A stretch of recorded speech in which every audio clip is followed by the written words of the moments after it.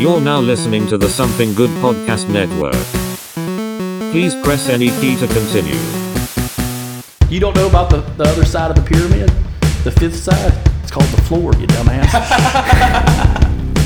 I just want to make sure he realizes there is a fifth side to the pyramid.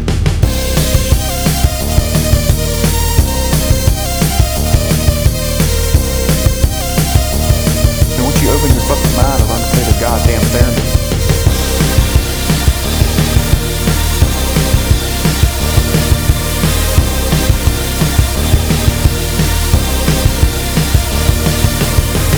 I know all of them, and I believe none of them, which makes me an expert.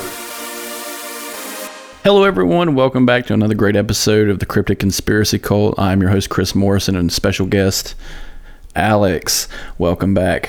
Glad to be here, man. It's just a little trek right on down the steps. Yeah. Well, soon it might be a little bit further than a trip down the steps for some of us. But well, if you come here, yeah, we can still do a little Zoom call if we need to. Yeah, Zoom. Yeah, we'll do Zoom or Skype like it was meant. Or we'll use Teams. I don't worry about Teams than anything. That's what's fucked up. Is Teams is like the worst one out of the bunch. In corporate America, it's just Teams. But today we're going to be third time's a trial on this one, I will say. Is this really the third? It is the third time. I thought it was only the second. Third. Damn. Today we will be discussing the one and only David Koresh, the Waco siege. Now, I will say this was meant to be a way earlier episode. But as you mentioned, third time's the charm. I forgot about one of them, but I do know that this episode was originally recorded with Quinn and Mikey. And now, Mikey, I love you to death, brother. You know I do. An audio engineer, he is not. And he proceeded to tell Chris, someone that is probably closer to a podcast audio engineer at this point with the amount of episodes he's done, allowed Mikey to tell him to turn all the microphones down except for one, which was you. So essentially, the episode turned into Chris yelling at himself for an hour and a half with some awkward random pauses as it sounded like people outside were commentating as he goes back into his diatribe. So this was actually meant to be kind of a kickoff episode because you have a lot of information about this. Yes, this is a staggering amount of conspiracy and a cult, really, which is why this episode's labeled as cult. Yeah, and we're trying to get back into all aspects of everything, but this is kind of probably one of the biggest ones for just the United States alone. There's a lot of contention on information, a lot of trust and distrust for the federal governments, who's in charge, what really happened. Some great acronyms coming out of it too. Yes, the whole fucking alphabet squad shows up for this. FBI. I was just talking about we ain't coming out. Yeah, Waco, DEA, ATF, FBI. Everybody's involved in this one. But hell, Jesus is even involved. A little bit. Just a little bit. Just a little. But, just a touch of Bible. Yeah, but like I said, we will be speaking about David Koresh and the Branch Davidians, a separatist movement from the Seventh-day Adventists, which is a popular religion here in North Carolina. Yes. Seventh-day Adventism spawns more cults than any other form of Christianity. Started in the 1930s, correct? The Branch Davidians started in the 1930s. Seventh-day Adventism started around the turn of the century, around 1890. Major figures that were involved in an odd way, I'm not going to say directly involved, were the people that invented Kellogg cornflakes. Those are Madame Blavatsky, which is another cultish aspect we'll get down when we go talking about the occult during the time between World War I and II. Now, elaborate a bit, because again, I still feel strongly that at some point we need to have an episode of mini myths or mini conspiracies. Yes. And I would like for us to go a little bit more in depth with this on that episode, but give the listeners a little taste as to what is the Kellogg's cornflake conspiracy. So long ago, the Kellogg brothers began to experiment a little bit with sanitariums. During the turn of the century, sanitariums were very big about sanitarium. And imagine that beat drilled into your motherfucking head while you eat cornflakes. But they had accidentally created cornflakes. They believed in a strict diet of a high high protein carb diet. They believed diet and sunshine cured all your fucking problems.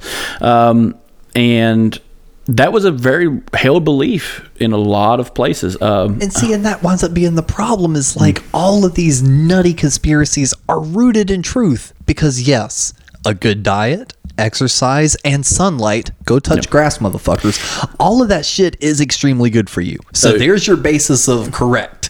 So what they believed was a strict conservative values when it came to sexual exploration. A lot of abstinence, even self-abstinence, no masturbation. They even believed that a strong enough diet and curricular activity could prevent you from, playing with the devil. But all right, they're wrong. Yes. But cornflakes were supposed to help with that. Yeah, so they tried to invent a type of cereal made of wheat to where, keep in mind, back then they had milk, but that's not what cereal was going with back then. You ate it with water. The first grain cereals introduced into the American diet were all with water. It wasn't until later on with the mass production of milk that milk was added. That's interesting. I really did not know that. Fucking terrible. Yes, I just chose the word interesting. But yeah, that sounds fucking horrible. Yeah. But along the way, a sect of Christianity called the Seventh-day Adventists got involved in this self-care version of healing.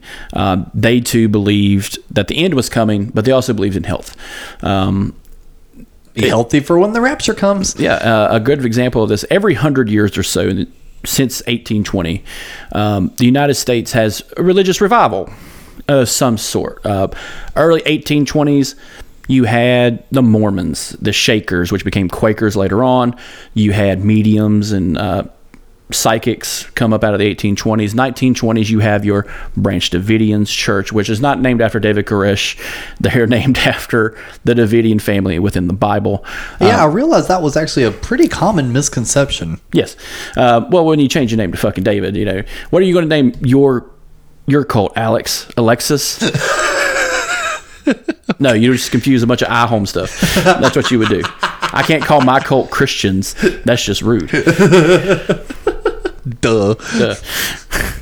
Mine would be called Soldiers. God's good soldiers. God's good soldiers. It just turns into like that fucking like ending speech from that preacher from Midnight Mass, where you just think God's soldiers, and it's just like whoa, you took a turn. After listening to the review you and Christy did on that, I still need to go watch it. God, it's fucking scary as shit. My girl was saying this. She was like, that thing was nuts. Because we were looking through some shit to watch last night. And she's like, did you watch that? I was like, no, but Chris and his buddy Christy did an episode on it. She's like, that show was fucking insane. But yeah, so like in the 1920s, you had the Branch Davidians. You have some singular cults that pop up throughout Europe.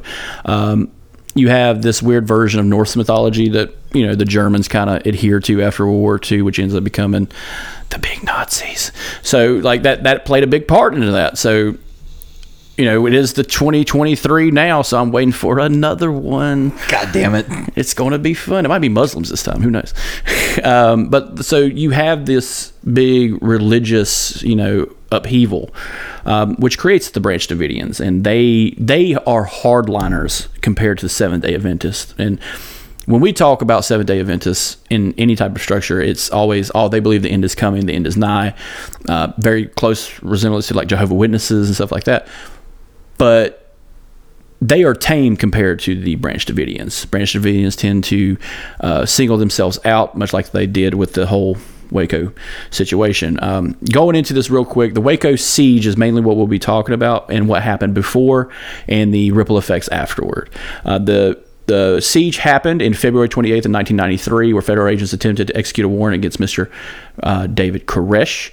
The ATF, with false evidence, accused David Koresh of withholding military rifles, explosives, which are in the purview of the ATF. The siege ended on April 19th, 1993, when a fire broke out, burning most of the remaining Branch Davidians, leaving 76 dead, mainly children, and Mr. David Koresh. A lot of those were his wives. A lot of those were his children.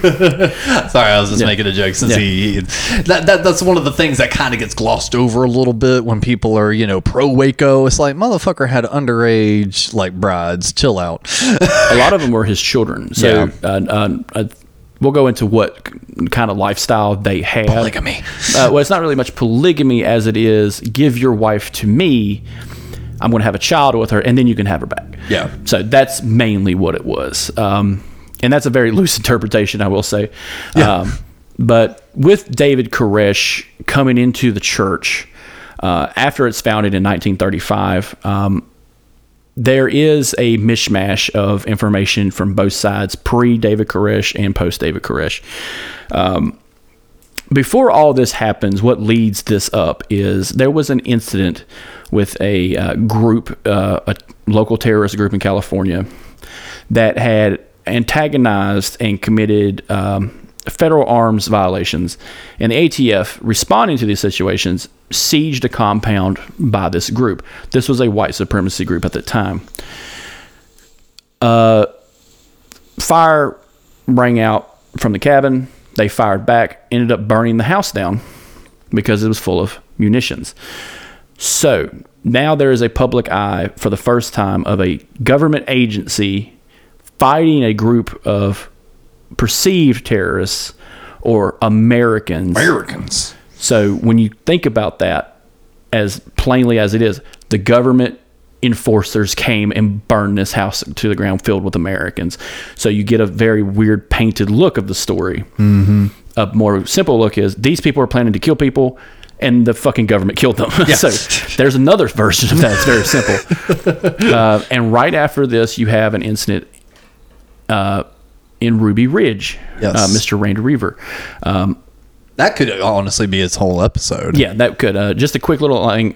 Randy Weaver decided to move his family out into the wilderness, not far from a white supremacy compound. Now, I'm not saying he is or was, but there were... Birds of a feather. But there was a stipulation with that goes along.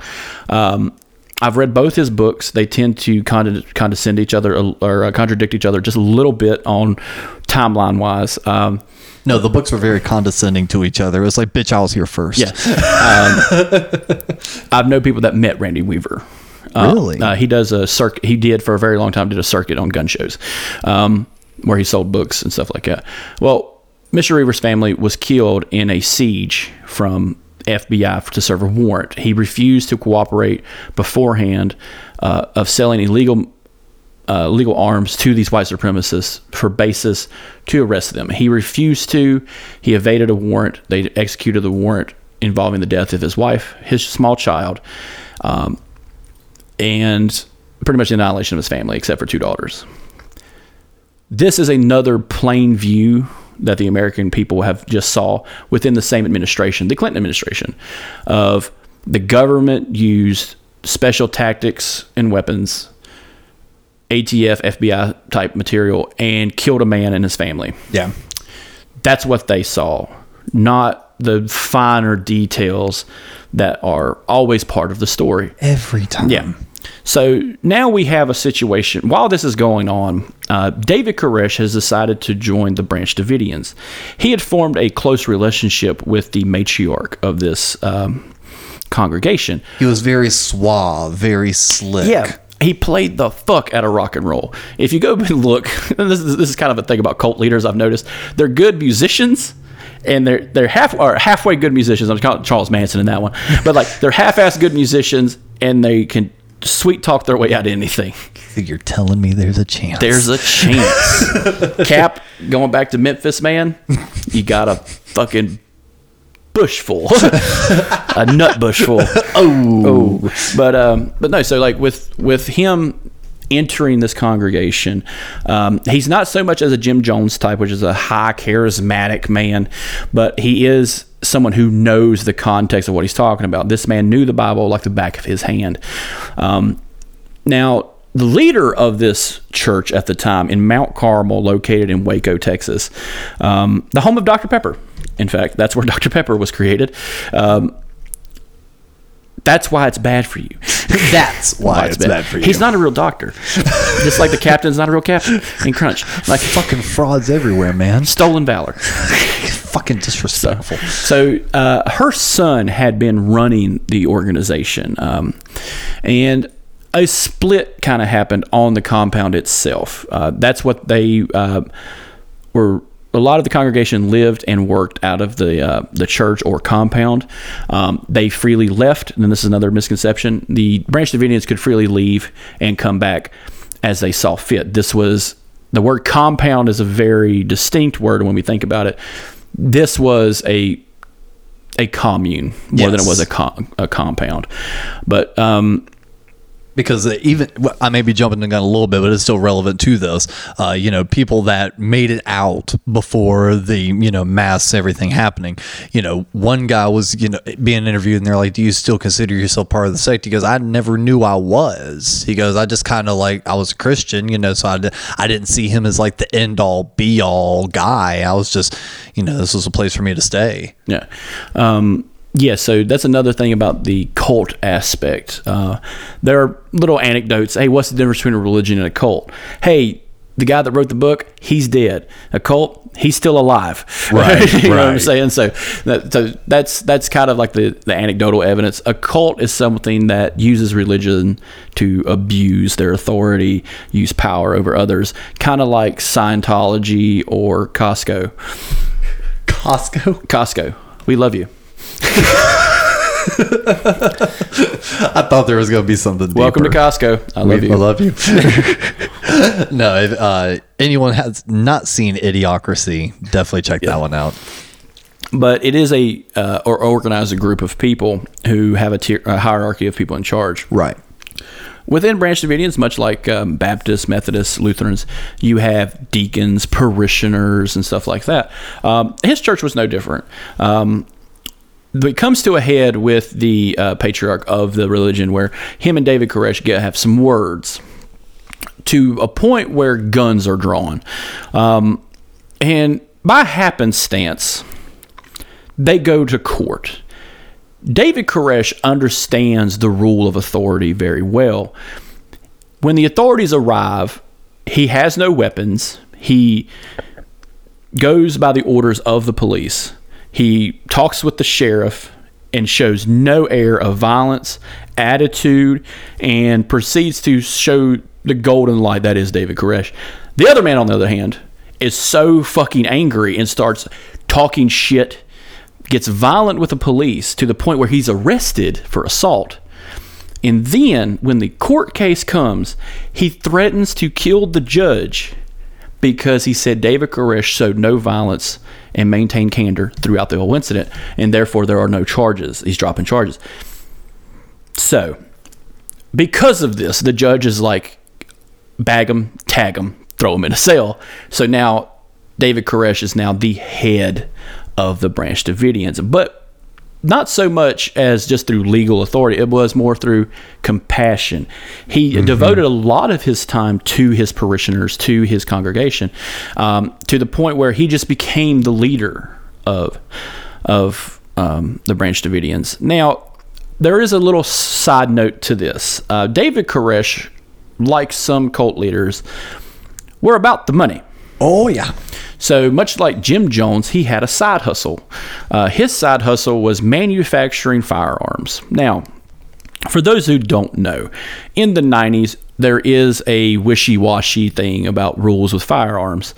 I'm just going to briefly explain to it. You have an AR-15, which is a rifle. Most people own this rifle. You have an upper and a lower. Two parts come together to make one rifle. The main sticking point of this rifle is the lower part because it has all the manufacturing information on it. I could take the top, throw it in the trash, and buy another top and just put it on the gun. That doesn't fucking matter. The lower receiver part is what matters. When he manufactured guns, he had a friend who was part of the congregation, who was a parishioner, use the compound to make firearms, to make money for the church. That was his side hustle. And other people worked in the church to do this. On average, and a strong majority of the other people that went to this church did not do that. Right. They lived their lives. They lived on the compound. They had jobs. People stayed behind and had daycares and stuff like that. So this was a commune community that reached out to the community itself, that worked within the community. People in Waco knew the Branch Davidians, but they didn't see them like we see, let's say, the Quakers or the Amish or Mennonites. These people were still just regular folk. Right. No different than going out to like the Milestone and talking to somebody and someone just casually saying, "Oh yeah, I got to go to Temple tomorrow." Oh, okay, cool. That's how it was. There was no distinguishable factors. They did not abscond with anyone's belongings at any time. They didn't try to pull the old bait and switch and sell jelly, like, which is a big jams and jellies. That's a big thing with cults. That's a big Anthill kids, a Mormon cult in Canada, sold jams and jellies. Hey, ostrich meat solves all. Yep, meat. That's another part. And guess what? The Branch Davidians, they weren't fucking vegans either. So there was some cognitive ability still left in their brain. But you can have as many wives as you damn want. Yeah, not like the Mormons.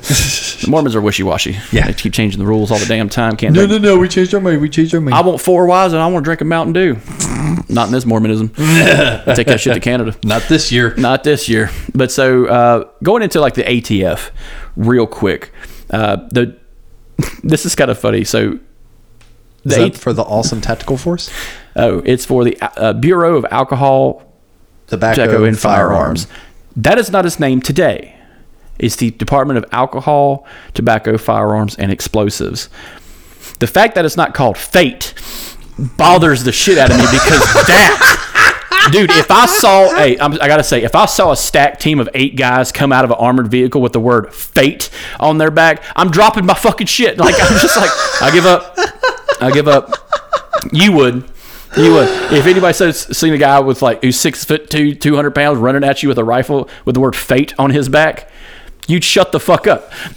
Well, see, I'm laughing because when did they add explosives to it? Is that pretty recent? The explosives was added right before 9/11, actually, because of people like Ted Kaczynski and Timothy McVeigh. Okay. So explosives is a broad term as well. Yeah. The reason alcohol, tobacco, and firearms are one thing is because these are commodities. Yeah. A good scam the mafia would do is come down south in North Carolina to Winston-Salem, buy a shit ton of cigarettes, bring them up north and sell them. Damn. As part of their mafia thing. Like that was one of many things. Yeah. Tobacco, firearms are a state kind of situation. So everyone has different rules about interstate firearm travel. Alcohol, the same thing. If I go to South Carolina, I can only buy so much alcohol before coming back here because there's a stamp on it. You know, alcohol is actually cheaper in South Carolina by like a whole $1. So, you know, if I'm buying in bulk, that's where I'm going to go. But in the broad spectrum, they are commodities, no different than like diamonds and gold because they fluctuate in value. I buy guns because they're a commodity, not because I need them, but because I can pawn them later. It's your art pieces. It's my art pieces. It's like, yes, I bought this for $500, and when the shit blows nasty, I have it. Or if I need groceries, I could just sell the motherfucker. You know what I'm saying? Or I can go get groceries with it. If you know what I'm saying. So that's an aspect of, you know, commodities, and you can either use it to get groceries or use it to get groceries. Yeah, I could use it to go get stuff, or I can use it to go get stuff. I can get a new car with it, or I can get a new car with it. Yeah. I could catch so much shit with this, even a felony. So with the ATF, the ATF is not actually a bureau much like the FBI. The FBI works within interstate crime, which is crime committed across states. The ATF is actually a branch of the IRS, the Internal Revenue Service. So they are a big part of it. They're just an arm of the IRS, much like the Secret Service and stuff like that. Yeah. Now, during the time of David's kind of command of the church, there were allegations of abuse. Now I'm going to leave it at allegations. Yeah. Now the local sheriff had investigated the allegations, talked to former congregants, talked to children, and everything seemed to be on the up and up. I can't say I wasn't there, but the sheriff confirmed that he did an investigation, talked to David Koresh, talked to the church, and that was the end of it. You can speculate all you want, but that's just what happened. And it also seems like, considering Koresh and his crew are kind of the villains of the story, or at least that's the way that especially the cops want to paint it, it feels as if there were anything, they would have taken and blown it up. So while this was going on, the ATF kind of get involved because of allegations of illegal firearm manufacturing. So this is why mainly my point of view. Do not trust the police in any shape or form because they will lie to kill you. Not just the police, but the police. The police. The Alphabet Squad's goal is to kill you. That's the end of the game. So they send 4 agents to investigate this accusation of illegal firearm manufacturing. The problem is the 4 men they send, one of them knows dick about guns. You would think, in being a person who investigates alcohol, tobacco, and firearms, you really need to know the firearm part. Not just the alcohol, tobacco part. Maybe learn the firearm part. Just maybe. I know about explosives, but I'm not going to say I know it all on the resume. You know what I'm saying? Exactly. So going into this, David Koresh notices these men. The official investigation begins, and he shows them where they're manufacturing the guns.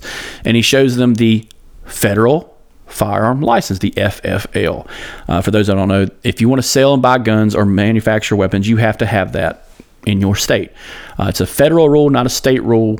You just have to have it. My uncle has one. He buys and sells guns, and that's the way he keeps it on the up and up. One of those things is federal review, testing, things like this. What really brought on the investigation was someone said they were using fully automatic weapons on the compound. The problem was the person who submitted this thought they heard automatic gunfire. In the 90s, automatic guns were very rare, damn near illegal because of the Brady Bill, because Stephen King shot Ronald Reagan. No, he shot John Lennon. I'm kidding. You're creating new episodes as we speak. Yeah. But there was a push down on firearms, and someone having a fully automatic rifle is not a good idea. Right. But if you have an FFL, you can manufacture one and sell it. Granted, you're paying a lot of money in taxes to have the license, and you're paying a lot of money in taxes to manufacture. But at the end of the day, you're still making a lot of money. So the church, this wasn't their main income, but it was a big part of their income.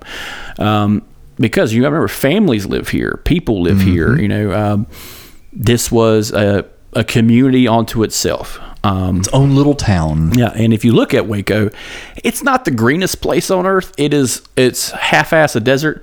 Not a lot of stuff there. It's Texas. It's part of that clay dirt. Well, it's Texas. It's a lot really flat. Tornadoes all the time. It's kind of like God hates Texas instead of God bless Texas. I'm pretty sure he fucking hates it. We'll find out in this summer. See how hot it gets. See if they turn their electricity on. I have a lot of animosity for Texas. I see that. Yep. There goes all our Texas listeners. Bye. That's probably the most genuine, sassy bye I've ever heard from you. Just bye. Well, it's just like a tombstone. Well, bye. Yeah. But that's what we put every time someone leaves the Discord. Like, someone will join for like 2 days and then leave. It's just Powers Booth from Tombstone. Well, bye. Yeah. It's like, you weren't cool enough to stick around. You stuck around for 2 days. When I worked at Powerhole, that's one of the things I used to send in the Teams chat when someone said they were leaving. Yeah. Like leaving permanently. Well, bye. And they'd be like, bitch. Really, Chris? I'm like, fuck him. I don't care. I'm never going to see him again. I'll see him on Facebook. But he could digitally kiss my ass. Yeah. But with the investigation beginning and stuff like that, he initially lets them into the compound to see everything.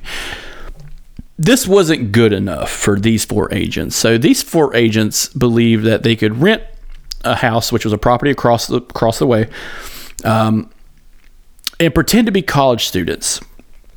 These were grown-ass men. I'm not saying grown-ass men can't be college students, but when there's 4 of them living in a house, all driving black Suburbans. Yeah, you're not fucking college kids. But they might be fucking college kids. Yeah. But David Koresh, again, saw through this and invited them to the place. Hey, we're having a get-together. Come for the sermon. Stay later. We're having a big dinner. Much like Southern... Come for the sermon. Stay for the guns. Yeah. And, you know, praise Jesus and pass the ammunition. Like this is how it is. So the main comes up in Agent Rodriguez, which is the main point of this, the tipping off point. They go in and he leaves and reports that they are illegally making receivers for the firearms. They are not. Their thing was they bought the lower ones that are stamped and were manufacturing the top end, because the top end, fun fact, is mainly made of metal. Yeah. The bottom is made of a hard carbon or plastic. Right. They cannot make stamps. They are just making the full uppers to these guns. Mm-hmm. Another thing they're doing is buying faux grenades and gunpowder, because they also make their own bullets. If you know anybody that makes their own bullets, you'll know that they have to have a large amount of gunpowder, because it has to be weighed per shell, load it, stamp it, put it in the gun. 3 parts to a bullet: the bullet, the shell, the primer cap. Gunpowder's added, now you got a full round. They were doing that also. Well, why the fake grenades for it? So this goes into the Branch Davidian part of it. They believed the end was coming and they would need to defend themselves. The faux grenade... Yeah, I was wondering when that part was going to get wrapped in. So the faux grenade part was very important in the agreement to lay siege to the place. With faux grenades, you're actually just showing people how to throw a grenade. It's technically not illegal. You can, like some things, fun fact, you can buy an RPG, which is a rocket propelled grenade. You just can't buy the rocket. Not a role-playing game? No. Damn. You can be. It can be. As he stares off into space. It can be. In my compound full of 40-gallon drums of Mountain Dew and Jerpster. I gotta say, Dale's plan for the end days would have been fucking hilarious. It would have been. I want to see a Fallout mod of Dale Gribble. Yes. Oh my god. Or just an NPC Dale Gribble, just like, hey man, what can I get you? Smoking a cigarette. Nerds, get on that shit. There's enough King of the Hill fandom out there. There's some super fan that's hearing this that can do it. Do it to it. Make it happen. Do it to it. But what kind of sends everything over the edge is Rodriguez's report back. So they decide to lay siege to this place. Before they do, however, David Koresh's brother-in-law is driving on his way back from the compound, and the ATF decide to tell the news that they're going to lay siege to the place. Why? Because they want positive spin. That's what they're shooting for.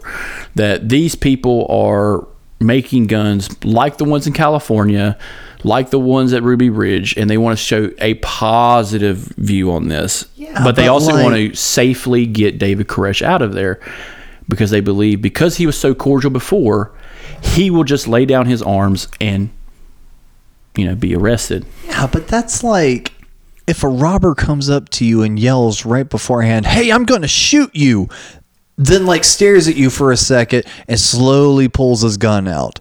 It's like, why announce it on the news? So a news van, a local news van, was driving around and they couldn't find the compound. They meet David Koresh's brother-in-law and he says, "Hey, you guys lost," because he's a good old boy. He's going to ask and offer some help. "Hey, we're looking for the Branch Davidian church. There's going to be a siege by the ATF and we're going to try to get there to get through." So he points them into an opposite fucking direction, gets to a telephone, calls David, and alerts them of the news. Now, other than Agent Rodriguez's report, the witness saying he heard automatic gunfire, there was a third thing that happened. A UPS driver or FedEx driver, I can't quite remember, a delivery driver had made it to the compound and was delivering a box of these faux grenades. The box opened in transit and he got scared that he was delivering grenades to a church. And he reported this, and this is what the ATF later uses in court cases post-siege of why they committed this act. Got it. So as soon as all this comes in, another layer comes out where the ATF find out. They investigated, the local sheriff's department investigated him for possible child molestation. They used that as their main reason to go. Now, keep in mind, this agency's job is alcohol, tobacco, and firearms. Has nothing to do with child welfare, CPS, or anything that encompasses that. So they are actually going over their legal purview and going after David Koresh. They know that this compound is lock, stock, ready to rock.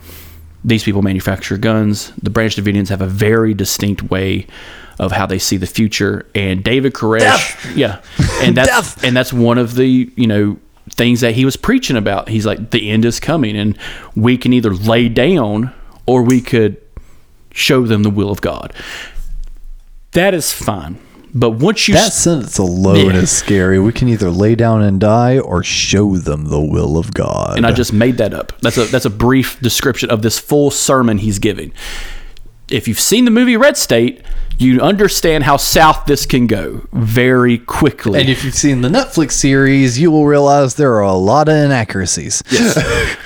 So, yeah, we'll talk about that real quick. There have been multiple tellings of this story. But some of the inaccuracies are how the ATF approached David. Some are how irrational. Who shot first. How irrational David Koresh was, and how the administration, the presidential administration, handled it at the time. There's a lot of scapegoating in the series, and we'll talk about it again because now Showtime has picked it up, not Netflix, and they will be continuing on the story of post Waco and the issues that happened, and we'll discuss that too. But so the siege begins. David refuses to come out.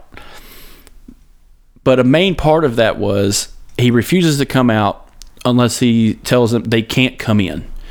He'll leave with them. He'd agreed. There's actually video footage of him outside the church saying he'll come out, but you will not come after them, the congregation. ATF refuses. Negotiator gets lost on the way because he wasn't part of the first wave of units. So he gets lost. Well, now this is where the standoff begins. Now this is where threats are being made. Some call it orders from a cop. I call it a fucking threat because it sounds like a goddamn threat. Like if a cop's got a gun drawn on you for no fucking reason and he's telling you to kneel, that's a fucking threat. He's going to put one in the back of your fucking head. Yeah. That's why you get them first. It's a game of fucked up tag. So, pow, you're it. Yeah. So in February 28th of 93, this is where it began, the tail end of February. Yes. So this is where the clock ticks. This is a siege that lasts a very long time. Longer than I remembered when I was going back and kind of reviewing the history of this. Yes, this is 51 days. So, and it ends in a very odd time of April 19th of 93. So for fun fact, April 19th and April 20th in American history is a very volatile time in American history. Adolf Hitler died on April 20th. Columbine happened on April 20th. Waco happens. Oklahoma City bombing happened on April 20th. So these things have a ripple effect on this date. At one point, the FBI said the most high-risk day before 9/11 was the month of April. High risk. Yeah, high risk. It's funny, you fucking pothead terrorists, communists, cocksuckers. Nah, man, 420 is just a weed day. It's not all that other shit. It's a terrorist signal. Hey, wait a minute. I thought it was Hitler's birthday, not the day he died. This is death. Okay. Yeah, because not long after, FDR dies. Okay, got it. It's probably his birthday. I don't know Hitler's birthday. I don't either, but I just thought that was what it was. I'd look it up, but it'd fuck up the algorithm. You know Because I remember on Facebook years ago, people doing like the fake Facebook mom posts and being like, yeah, you may think today is all about your devil's lettuce, but in reality, you're celebrating Hitler's birthday. That kind of shit. Yeah. I just remember seeing those. And plus, April is kind of a high risk month because the weirdest fucking holiday exists in April. April 1st. April Fool's Day. Yeah. I don't talk to anybody on that fucking day. Like, they're fucking liars. I really don't like that. That's my parents' anniversary. No shit. If my dad was an asshole, he'd just like, I forgot. But he doesn't. But it's a fun game. Or if you really want to be an asshole, be like, yeah, that was a fake certificate. April Fools. Joke's on you. But you've been single this whole time. Yeah. That would have ended in a death. But with April 28th or February 28th going into April 19th, this begins a series of finger pointing accusations, and it just goes off the rails. Now, as part of the ATF, the people that give the orders to the ATF is the State Department. At that time, the head of state, head of the Secretary of State office was a woman named Janet Reno. Janet Reno got made fun of so goddamn much during SNL's time. Will Ferrell would dress up as Janet Reno, and it would be the most hilarious fuck. She was a very mannish looking woman. But her office is actually, for the first 2 weeks of the siege, are not notified of how serious this is. The only time it gets ahead is when the news starts piling up. So they had created a perimeter around Mount Carmel. That's the name of the compound. Yeah. To where there was a ridge line of news trucks. Now, people from all over the country were watching this live. One narrative is government agents seek to siege church, right, for no reason, and it's just like, okay, that's one side, and then you have the other one. It's just like, no, a federal agency is investigating a church that is hiding firearms illegally, and this guy's refusing the search warrant. So you have two sides of this story already, and it's building up to a head. Well, while this is going on, there is a young man who just got out of the Army named Timothy McVeigh. Timothy McVeigh decides to drive down there and see what's it all about. He's selling bumper stickers and weird paraphernalia. One of those paraphernalia is a book called The Turner Diaries. I read this book once. It is the dumbest fucking book I think I've ever read. It's about it's a sci-fi fascist, racist look at what they think the world is going to be. I'm pretty sure I'm on a fucking watch list because of this book, because I got it from fucking Kindle. That's Amazon. And like, it's the most racist fucking futurism I've ever seen. Jeez. Like up to the point where it's just like all the guns were taken away. Roving gangs of black policemen are stabbing white folk to death. Wow. It ends with them blowing up a federal building. So you can kind of see where Timothy McVeigh kind of got his ideas from. Yeah. But it's also this big anti-government, pre-QAnon bullshit, conspiracy, stuff like that. Militia type shit. With that being said, though, because that's an episode itself. Yeah. With that being said, there are reasons to not trust your government. Absolutely. There are reasons to trust them, though. Like, it is a functioning government. You're not in Iraq in 2003, so be happy. Yeah. As much as you can be. Be the change. Be the change you want to see in this world. Or whatever Obama said in 2008. But I find it also interesting that the very kickoff of this is also shrouded in mystery. Yes. So the ATF, with the help of the FBI is on scene, decide to enter the compound through a window on the second floor. A ladder is going up. You have 3 agents who are mic'd up, go toward the building. Okay. They smell gasoline. And this is the 2 different reports. We'll go with the first report. The first official report was recordings from inside the building say, douse it in gas. Well, there's only one reason you douse something in gas is if you're going to fucking ignite it. Well, are you talking about the very end of this? No, I'm talking about this has actually happened within the corridor. This is what the this has happened day 1. Yeah, this is day 1 of the siege. Okay. So preamble of the siege, they're on the property just trying to talk to David. Yeah, so that's what I was talking about. No. So, but on that that is shrouded in mystery because of who shot first on that day. That's what I'm getting to. Okay. So the 3 men who are mic'd up claim they heard 2 men dousing in gas. Their belief was two of the parishioners, had doused the hallway in gas, going to the window on the second floor in which the three ATF agents are on the roof. They proceed to fire their weapons down the hall because they believe they heard the clack of a gun. The Branch Davidians who are on that floor begin to fire back, which that is a fact. One officer is shot through the wall and exits out the window. You can see in the footage bullet holes coming through the wall itself while they're on the roof. There is no footage of the inside. At that time, body cams didn't really exist to the extent they are now, but that's the evidence we have. And this is the official, quotation marks on this, this is the official court filings information. They proceed to fire back and drag the body of one of the agents off the roof and flee while firing at the compound, along with other stationary officers around the compound. So now it's a free-for-all of them firing into a church filled with not just David Koresh, but with children, women, and possibly armed men. There is an understanding to that, but there's also, oh, fuck, I heard a shot, let me just fire. Right. Wildly. I'm being very accurate with that. Wildly at a fucking giant compound. You don't know where that bullet's going through. You don't know what that wall is made of. You have no idea what kind of structure you're firing at. You could be hitting bricks for all you know, or you can be hitting drywall. Yeah. They descend down the roof, and this is where it just ramps up from here. Gunshots are heard within the building.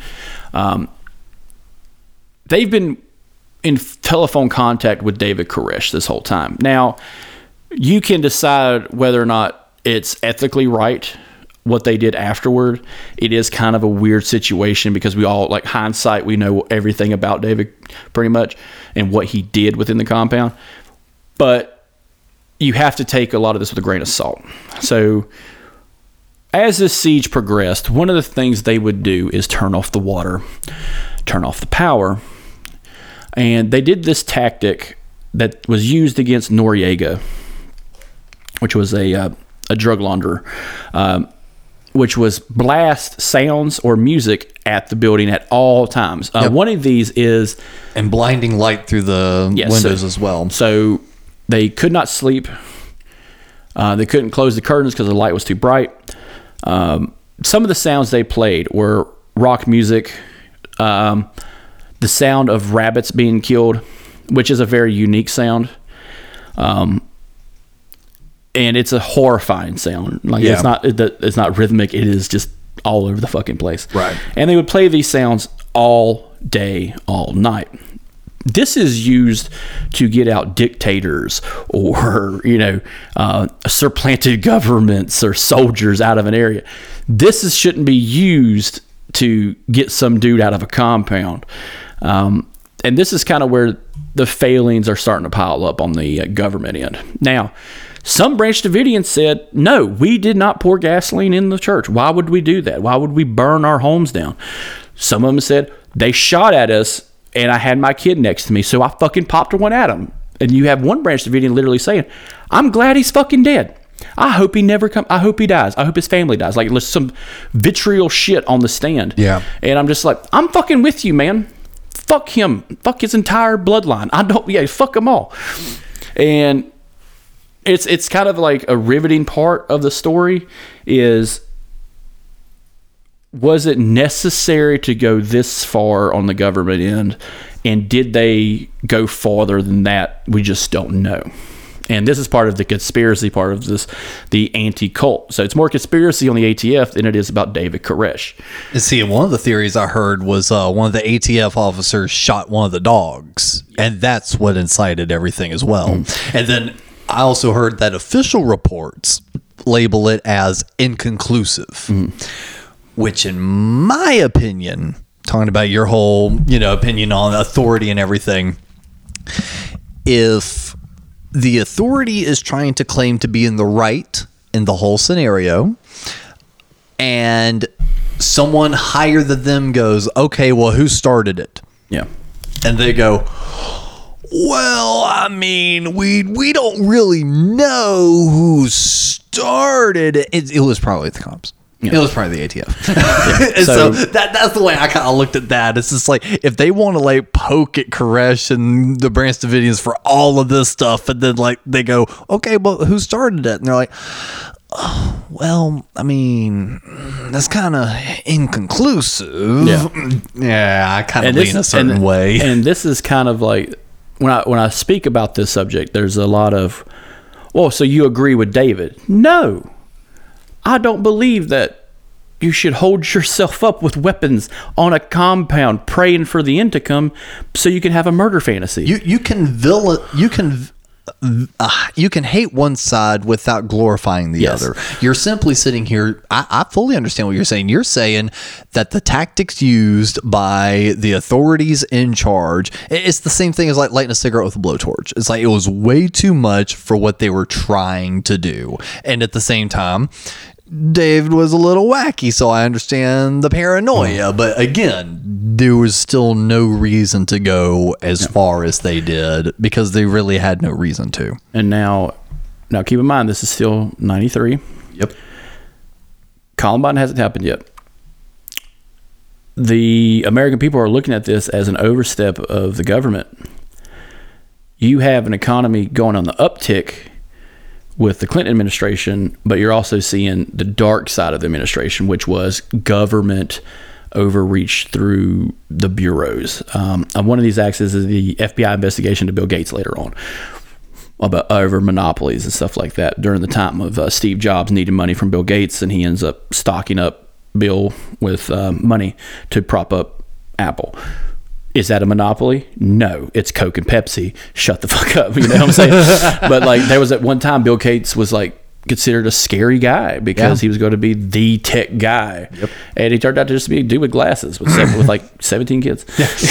They're all mostly adopted. Weirdo. Too. It's fucking hilarious. He doesn't give them money after he dies. Yep. Like, it's fucking hilarious. This is like, I made my money, you make your money too, bitch. I would have been funny if they just find out that they just, like, after he dies, they all just get iPhones.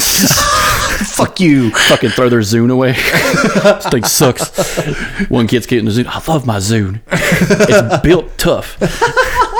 That's my boy. That's my boy to the grave. But with David Koresh, you know, he within the parameters of legality, yeah, he's fine. He's not doing anything illegal that we know of. There are accusations, and accusations should be followed up on. But at the end of the day, as wacky as manufacturing guns in a church is, he's not breaking the law. Okay? Especially if he's only creating the top piece. Yeah. And granted, you know, in the beginning, yeah, they're investigating what they needed to do. We could talk about what they should have done, which we can talk for days about that, or how would you have handled the situation, you know. But at the end of the day, this is an action that's already happened. And there are problems on both sides. A lot of fucking problems on both sides. One of those problems was his marriage to a 14-year-old girl. Yeah, so that's what I was kind of saying. Is like those are. But guess what? In Texas, that's totally fucking legal. Legal doesn't mean okay. Really? You think so? Yeah. That's why I want to legalize cocaine. Cocaine is okay for me. Marijuana is a lazy man's drug. Get America back to work on that Nicaraguan marching powder. Bring back the 120-hour work week. But again, what's crazy though is like, okay, so the shootout happens, but that part even still lasted for 3 days. Yes, so they are constantly firing back.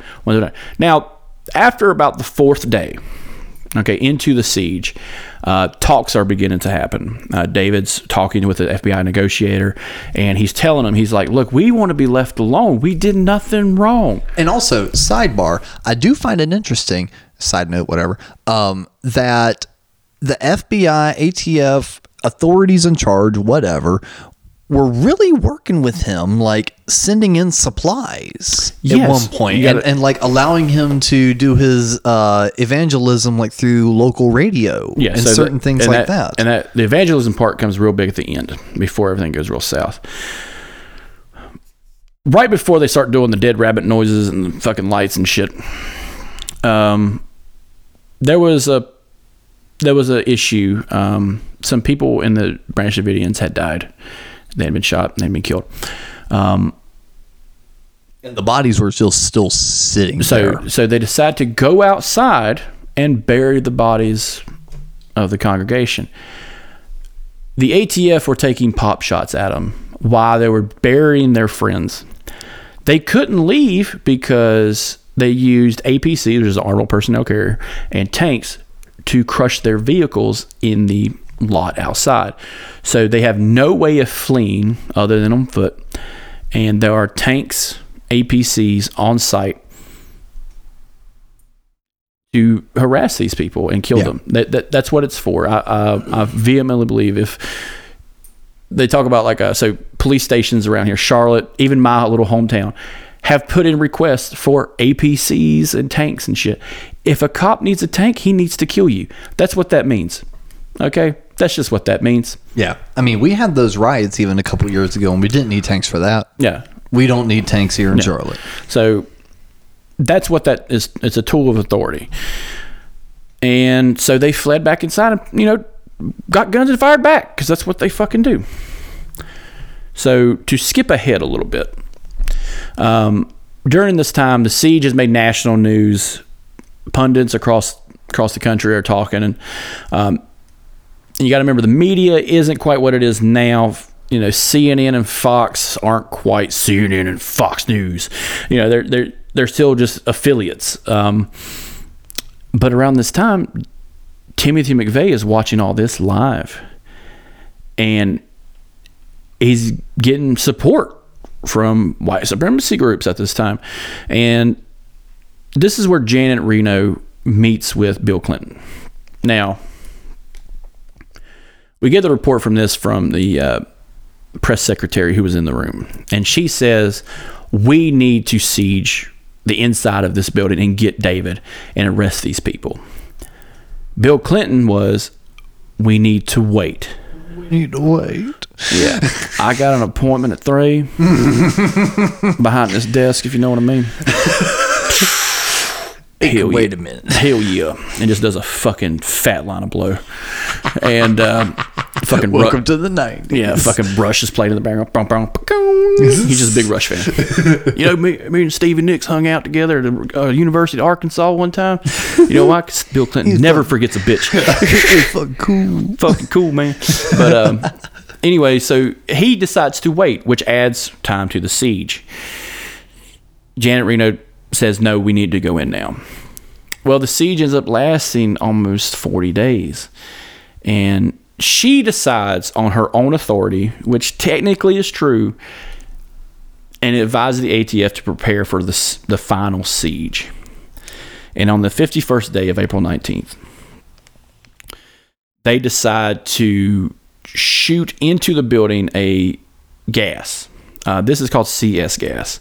Guys, if you're listening, if you were in the Army, that little trailer you had to run through that fucked your shit up, that's called CS gas. For us that don't know, that they have to experience that gas. It's tear gas. Yeah.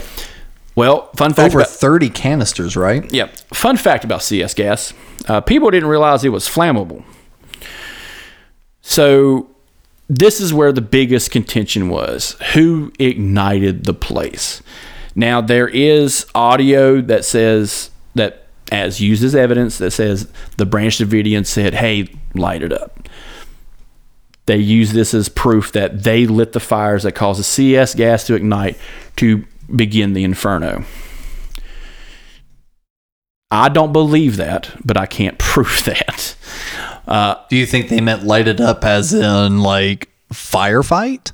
Like gunshots, not literal fire? Possibly.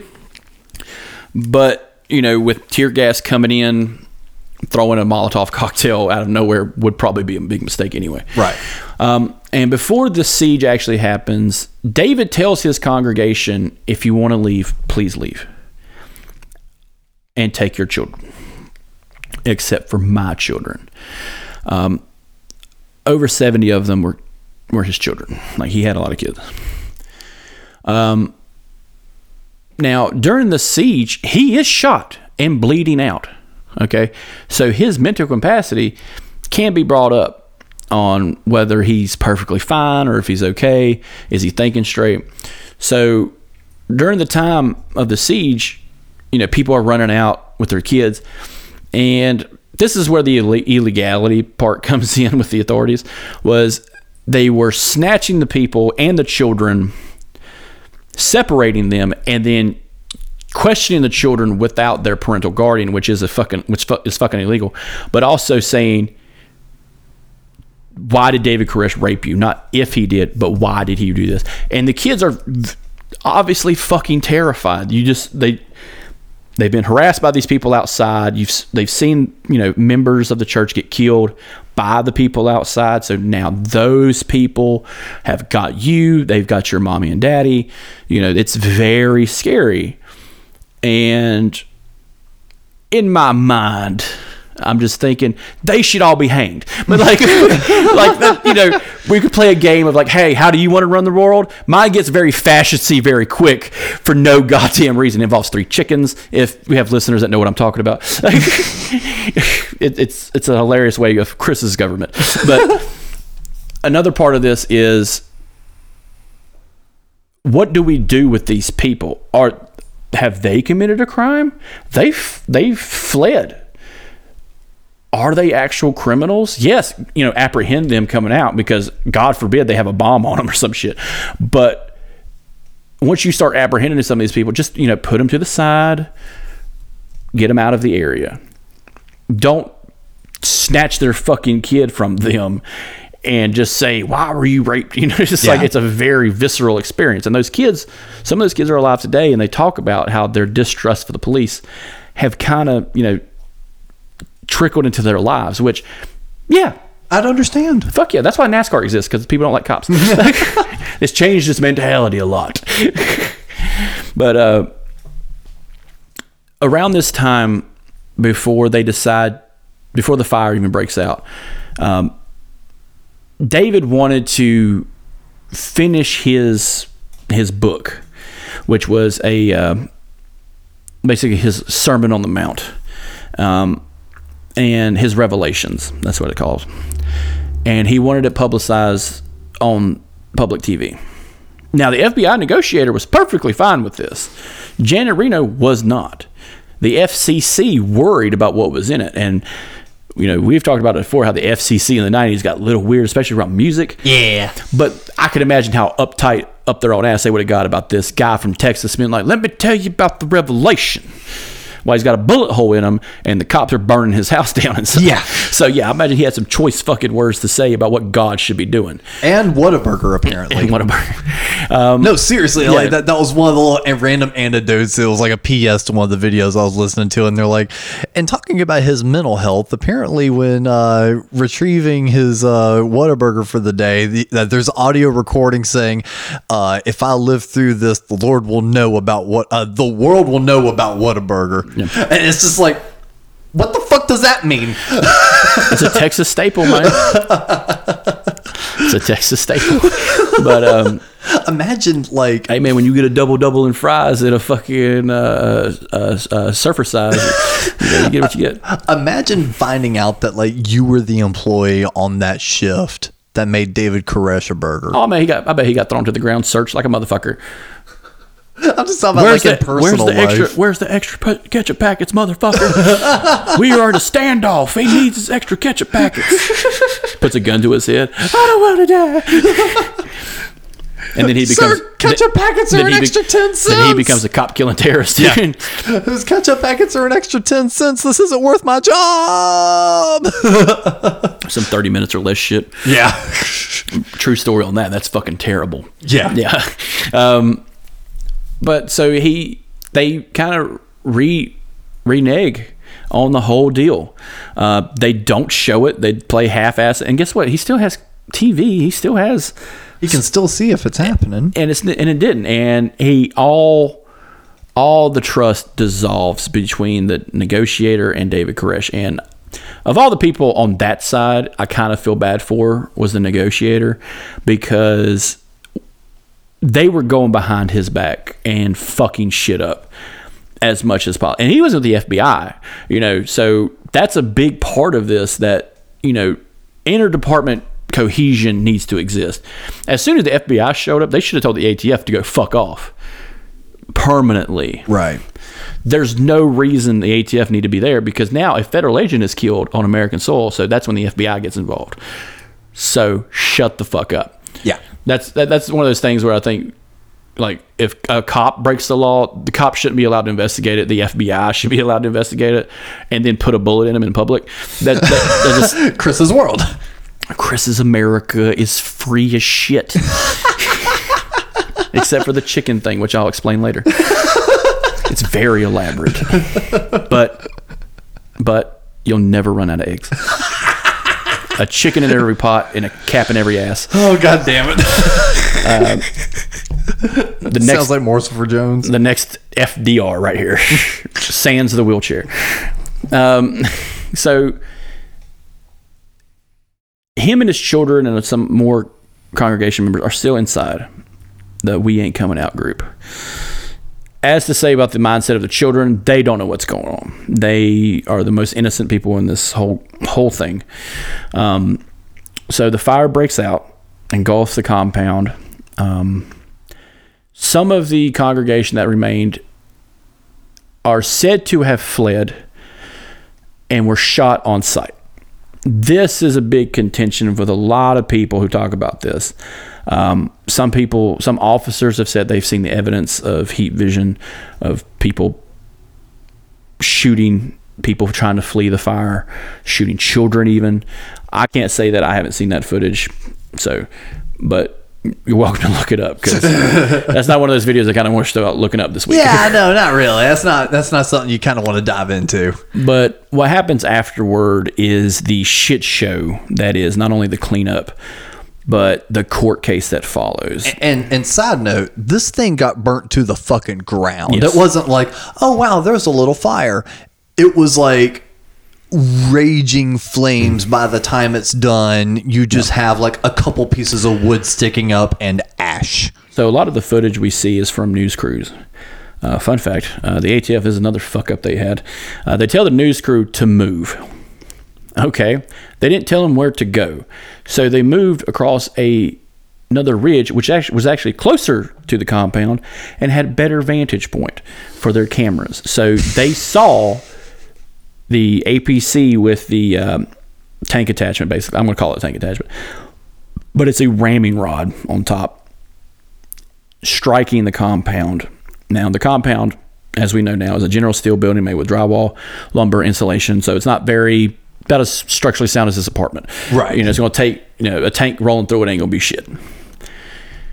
And what they inadvertently did, the tank operator did, was create a big enough hole for oxygen to suck into the building and cause the fire to rage faster.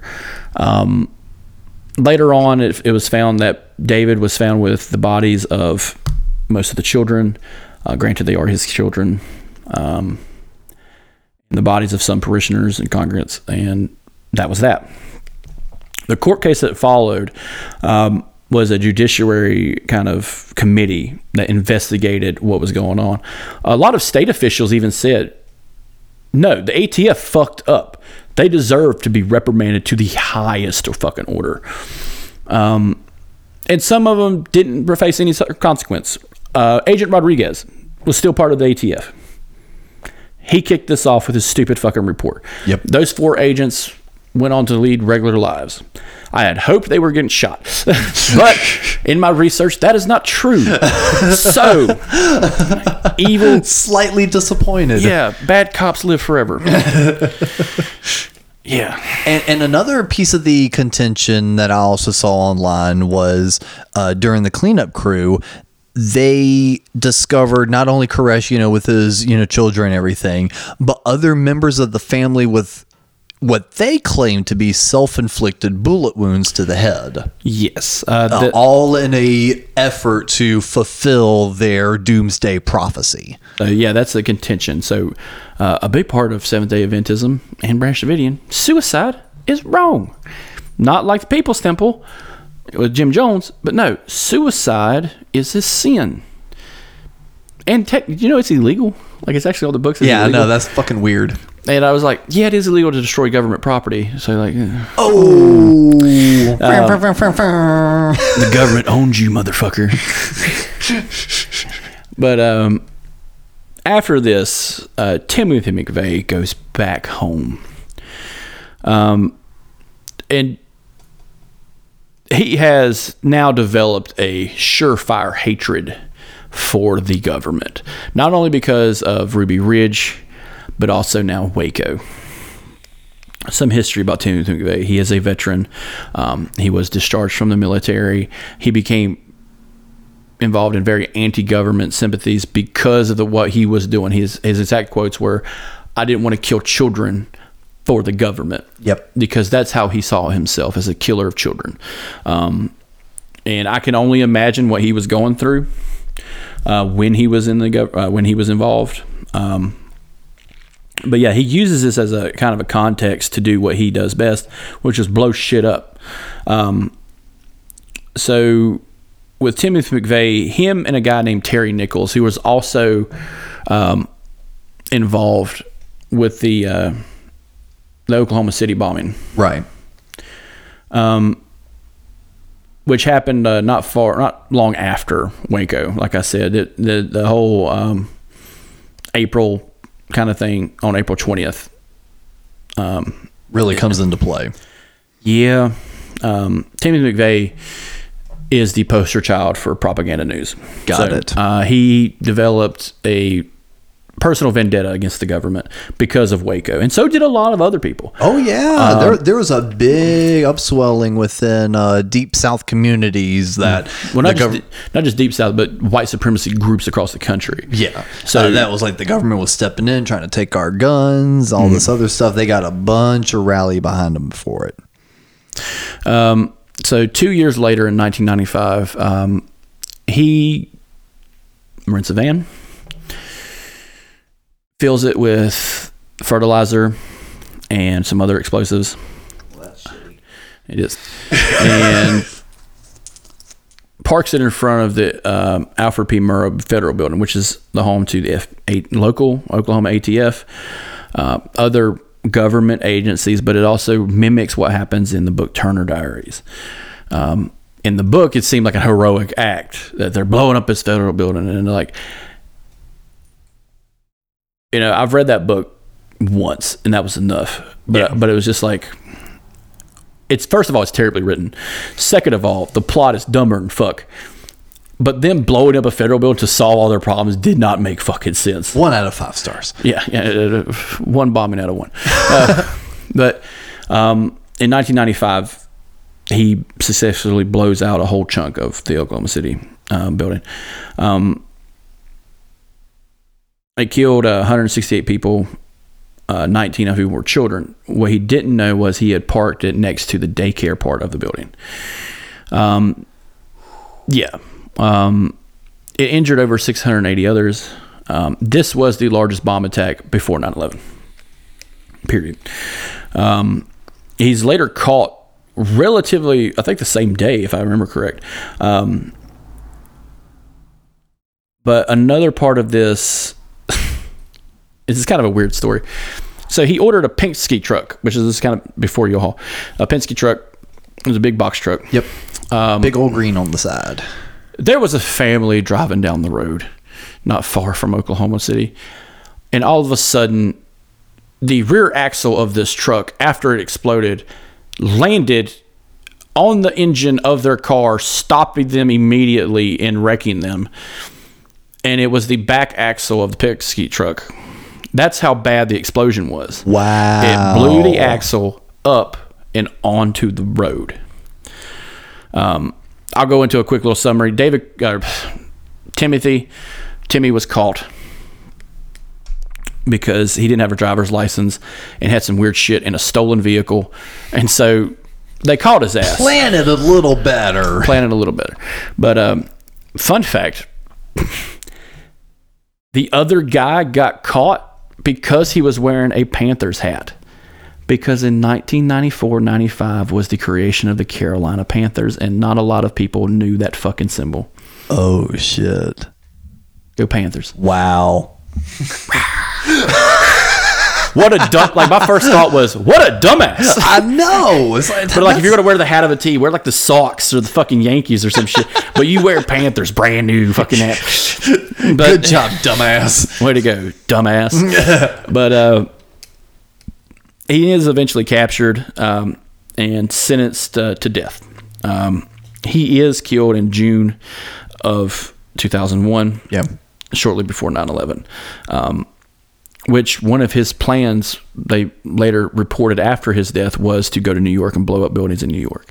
Not by plane, but just blow them the fuck up. Because, fun fact, in the early 90s, someone tried to bomb the World Trade Center in the parking deck. But that failed. I remember hearing about that. Yeah, so that, old news. But with what happened in Waco and the subsequent things that happened afterward, the FBI reported a rise in memberships across the board in white supremacist group, anti-government groups, and a whole distrust had fully developed by then. By the time 1996 rolled around, Bill Clinton had won election again, but there was an uncertainty in the air. Later on, the shooting in Columbine happened, which, we are desensitized to the news. There's a Columbine every day for us.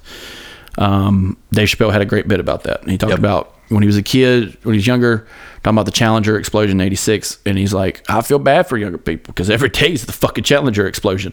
But that's more of just the mass media being available to us. We have the whole universe in our fucking hands now. We can look up any lie or truth we want. But Timothy McVeigh, along with Ted Kaczynski, which is another anti-government terrorist who did the Olympic bombings in Atlanta, and also lived in a shack, went to Yale. It may have been a conspiracy about David Kaczynski, or about Kaczynski was he was part of the LSD experiments in MK Ultra. Another conspiracy. All right, cool. All right. But he just hated federal judges and wanted to blow them the fuck up. He blew up mailboxes. Lived in a shack, one window, one door. Sounds like an SNL skit. Yep. Just old Ted. I think there's a lot of Ted Kaczynski sketches. They're fucking hilarious. Hey, Ted, you want to be a postman? What? But it also in the 90s were the postman shootings, like someone losing their fucking mind at a post office. That became a joke, going postal. Yep. And what the fuck is going on at the post office? Dude, fucking monotony. That's what's going on. I gave this fucking government 20 years. You know what they gave me? An envelope. and the thing is about with this whole Waco scenario is it feels like this and the Manson family have spawned the most documentaries, TV specials, deep dives, conspiracies. It feels like those two are in the top. So it's kind of what really captured the imagination, like with the Manson family? American made. That's the best description I can give to Charles Manson and his group. I have my own theories about that. Listen to our episode about the Manson family, but Charles Manson is a mental midget. Tex Watson killed those motherfuckers and beat Charles Manson's ass on the fucking regular and was really in charge of the Manson family. But Tex Watson is in jail and somehow still fucking alive, I think. So is Sadie Mae Watkins and Linda Kasabian, which my parents have cats named after the Manson family. One's Linda, Susie, Squeaky, Manson. Like, they literally named them after the Manson family. Damn. But they're assholes. So the cats are. I love how you had to clarify the cats are as if the family wasn't. Yeah. But the fascination, I think, is the cult aspect. People think, oh, you must be weak-willed, weak-minded to be in a cult. That's not fucking true. Tex Watson was part of the Charles Manson cult. He was a successful guy in high school. He was athletic. With a man like Tex Watson, he's got to be athletic. Guess where he was from? Indiana? No. Oklahoma. No. I had this friend Tex. He was from Chicago. Yeah. And my buddy Shy Dog, he was from Charlotte.